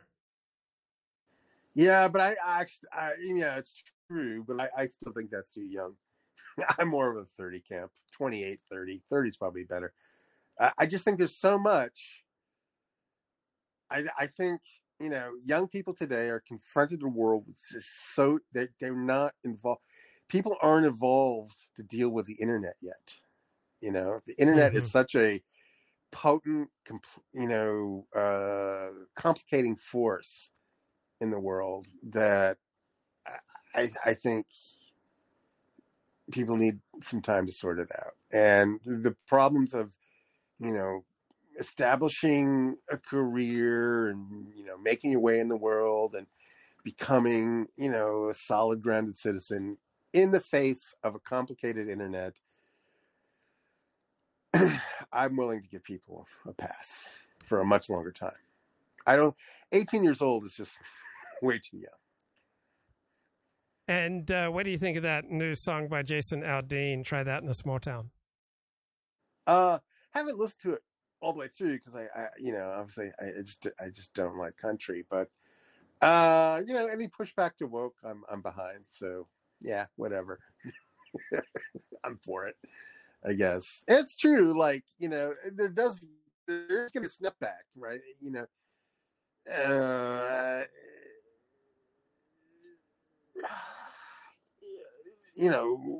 I'm hoping there's a snapback. I'm hoping there's some pushback on all of this sort of woke nonsense. And if Jason, what's his name? Aldean, Jason Aldean. Aldean. Yeah. If he's part of it, yeah, more power to him. So I have nothing to say. I don't need to antagonize my allies, bro. If someone's broadly on my team, I'm cool with it. I don't care for like, there's nuances of difference between us. I'm a Californian, bro. I'm just live and let live. Welcome. Oh, whatever happened to Jennifer, who liked to talk about quantum stuff? I don't know. She seems to have paused her streaming online career. persona. Yeah. I don't know if there's anything going on. I'm not in any communication with her. So one can only would be better positioned to answer that than me. Yes. Yeah. So I think that'll be a good question for David. Okay. Anything else you wanted to add on Ken Brown? That's it, bro. Just a quick one, bro. Bro. Sorry. All right. Excellent. Thanks, bro. Blessings. All right. Shalom. All right, blessings. Not just pure narcissism. There's kind of an unbridled positivity and optimism, but also it's not saccharine. So there's a particular personality, a charisma, a kind of handsomeness, a kind of fearlessness, a lack of the self-doubt internal monologue, a lack of inhibition, where you go up to someone and you say, hey, join my cult, and then in the way that dogs can smell fear, if you have doubts, if you're not certain about yourself, if you're self-hating, if you have guilt, if you have shame, people smell that instantly, and they know that you're not really 100%. And if you're not 100%, they're not going to join you. But if you're 100%, as these two individuals were, if you're 100%, you can recruit people, and you can get them to join cults. And I have never been that guy. I always have a very critical eye toward others, toward myself. I try to be optimistic, and I think in many ways and situations I am the most optimistic person in a certain situation. But there are some people who, whereas I can be a little bit too self-critical in order to be that. But that's, it's okay. Not everyone has to be a cult leader, right? Not everyone should be a cult leader. But I've met these people, and I've seen that they have the capacity for it. They might not have the desire to do it, though, because they're interested in other things. They're not interested in starting an organized cult. They don't see the payoff. They would rather travel the world or do something like that. And that's also okay. But that's a little bit of self-knowledge. That's something that I've kind of learned. Going forward, I want to expand on these themes and deepen and get more empirical, get more historical, have more research, have more sources and links. I want to read more books. I started reading again. I used to say, I don't read books. People would ask me book recommendations. I didn't read books for a long time, years and years. And I've started reading books. I've read Bhagavad Gita, Mahabharata, Ramayana, Machiavelli's The Prince. I want to take more notes. I want to get back to pen and paper. I'm considering, like, the next 30 days just going out in the woods and taking pen to the paper here.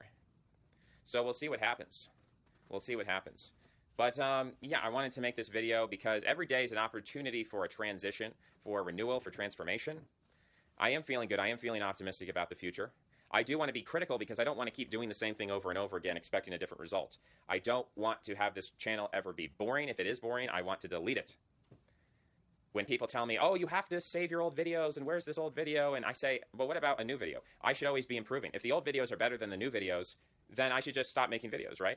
And if that's the case, if someone comes to me and says, oh, this old video was so good, it's like, well, maybe I should remake it better, right? If the old video was so good, let's make it better. Let's always get better. If the video was wrong, then throw it away. Is there any such thing as a perfect video? No, I just refuse to believe that I've created the perfect video. I believe there's a better video, which is yet to be created. And that through research and thought and energy, primarily emotional energy, through connections, through intellectual comradeschaft, through working together with people, being inspired, having conversations. I have a weekly meeting group now. You have to email me about it. But it's currently Wednesday, 2 p.m. Pacific, 5 p.m. Eastern. That time is subject to change. Last time we had 2 people show up, and it was a great session. It's 15 minutes. You just say what you've accomplished in the week, what you can improve, and what you're looking forward to. Very simple. But I found it's a proven model with the poetry group. I found it an enjoyable thing to do online. I think it's motivating. So I'm ready to do it. I'm ready to move forward. I have struggled because there are people who are starting or want to start cults, but I feel that people are too big. People are stuck in this whiteness, Americanism, patriotism, Christianity. They're stuck in that. And while I can appreciate the history of empire and how those things came about. Okay, great question in the chat. What transitions have you made today, 40?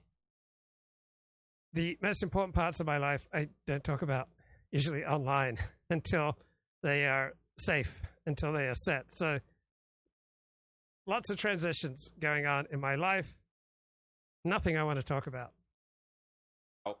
I feel that they are outmoded. That's why I promoted minoritarianism as my, I guess, third big pillar of the channel that we're bringing up here, is to say that, you can't save these big things, these big whiteness, America. People say like, oh, the white race is dying, America's dying, Christianity's dying. It's like, let them die.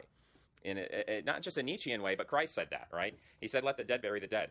Don't put new wine in old wineskins. So that's what I'm saying is Yeah, well, the idea that, any one individual can save America, I mean, that's kind of a grandiose conception of one's own abilities, grandiose conception of what any individual can do, right? None of us can individually save America. We can save some individuals, right? We can have a transforming effect on some individuals, and those individuals can then have a transforming effect on other individuals, right? So we can make a ripple in America, in the world. I'm not going to go back to those imperial ideologies, which each of those three things, Americanism, whiteness, and Christianity, were in their time imperial ideologies. So it was funny reading aloud that Rachel Durkett's article.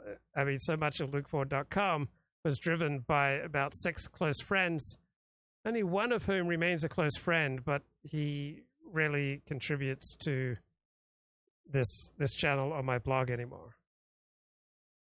On the other hand, I've got four or 5 friends who do contribute to this channel, to my life. So being part of a group is really important to me. Right? I couldn't do shows like this alone.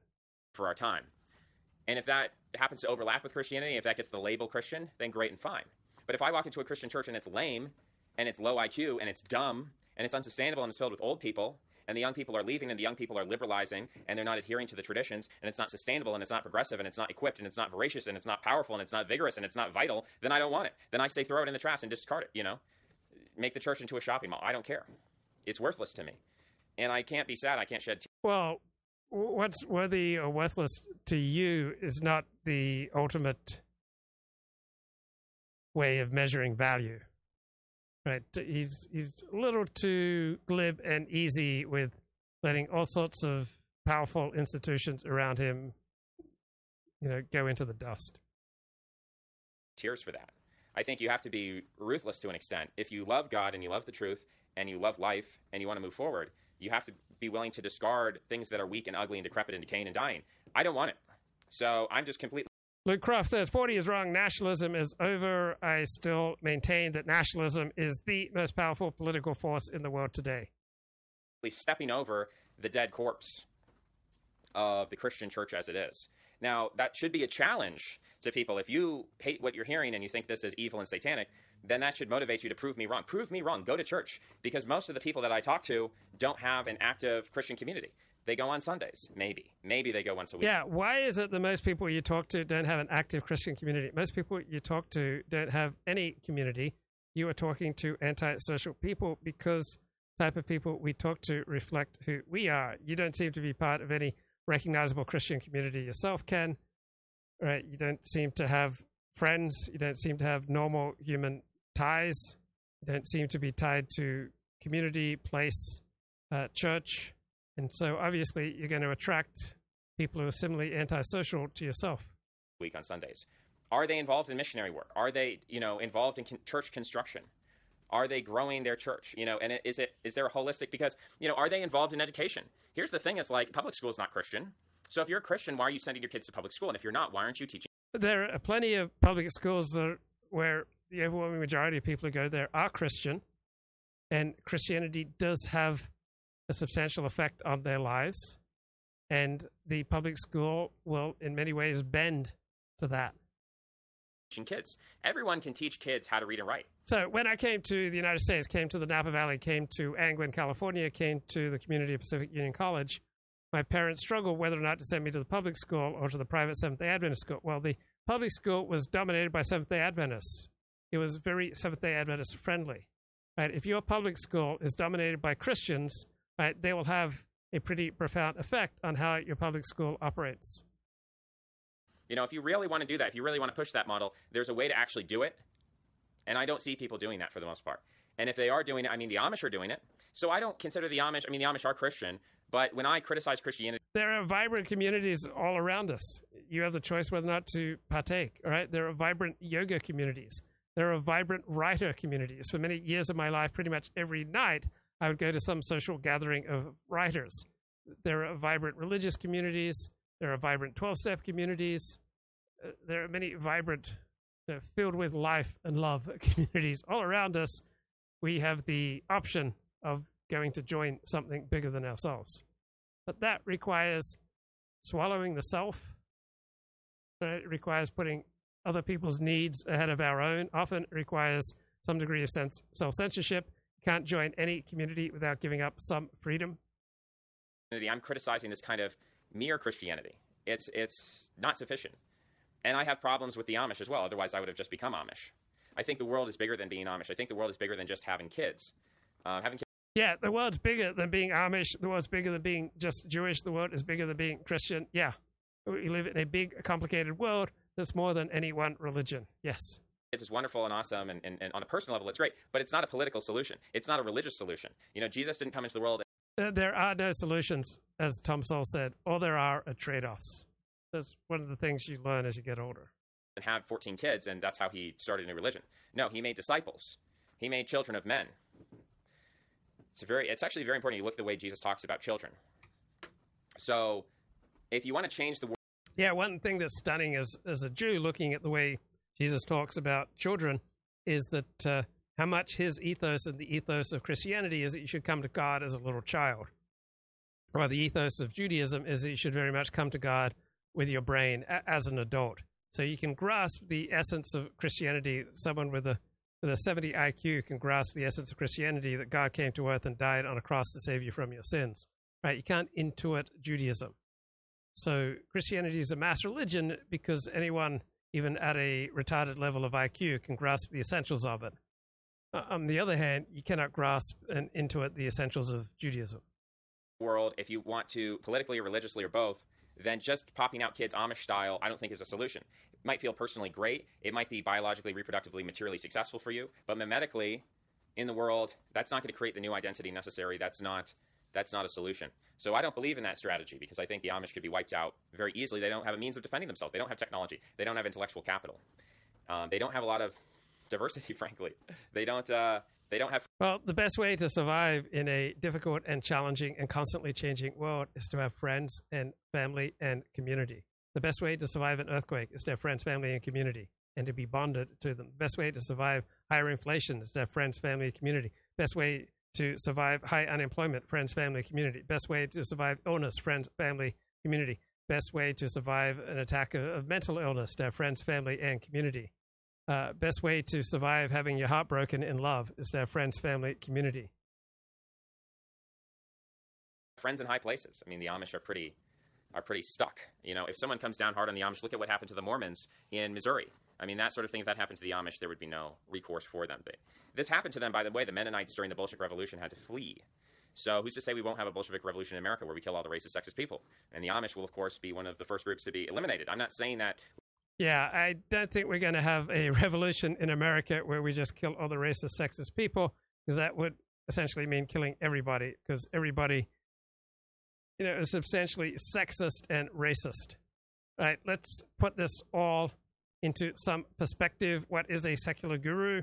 Chris Kavanaugh talking here with Matthew Brown from the excellent podcast Decoding the Gurus. The reasons why are kind of interesting, still a matter of psychological, anthropological inquiry even.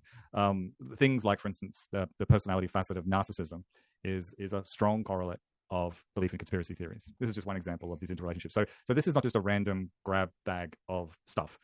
These different facets tend to be correlated with each other, and there are probably good reasons why they tend to co-occur in the gurus and to some degree in the kind of people that are attracted to them.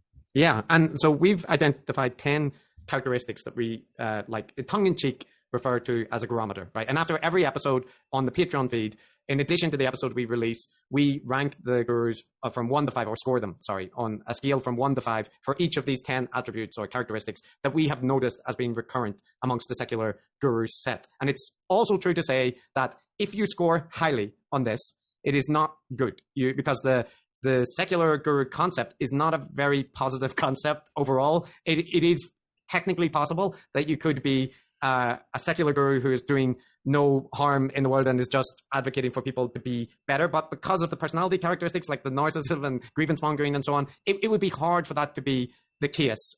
So it is this. So scoring higher on our 10 characteristics, if you're at the tip top, it generally wouldn't be a good thing. And if you're low down, it generally would be a good thing. But as previously noted, this does not mean that us liking you. Okay, that's enough for tonight. Take care. Bye-bye.